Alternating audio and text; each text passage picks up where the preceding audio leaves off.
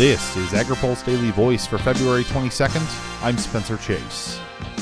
Livestock groups are pushing for relief from a pending trucking regulation, but a group representing grain handling companies says an exemption should be offered for the entire ag supply chain. The Federal Motor Carrier Safety Administration is currently considering options for how to apply the trucking hours of service regulations to agriculture. The industry currently has a waiver from the rules that expires next month. Livestock groups are hopeful that live cargo can be exempted from rules that would require a trucker to stop and rest in what could be the middle of a long haul. But the National Grain and Feed Association wants to see relief for all commodities. Max Fisher is the group's Director of Economics and Government Relations.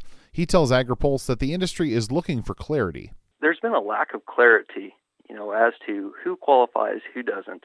Everyone knows that at the farm level, that qualifies for sure. But beyond the farm level, there's been some question as to what qualifies as a source for these agricultural commodities. It's varied by state. Most states have said that, ag businesses such as grain elevators qualify, but there has not been clarity at the federal level. Fisher says the federal government should consider a wider array of potential commodity sources.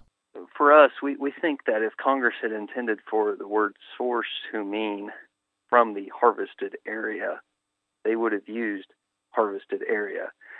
But since they used the word source, our belief is that the intention of Congress was to mean do other steps within the value chain, within the supply chain, that is.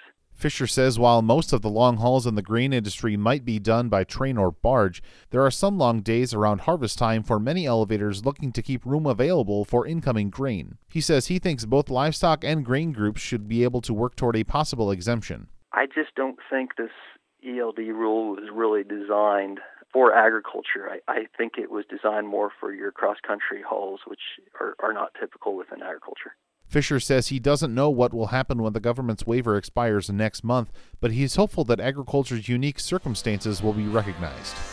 Reporting for AgriPulse, I'm Spencer Chase.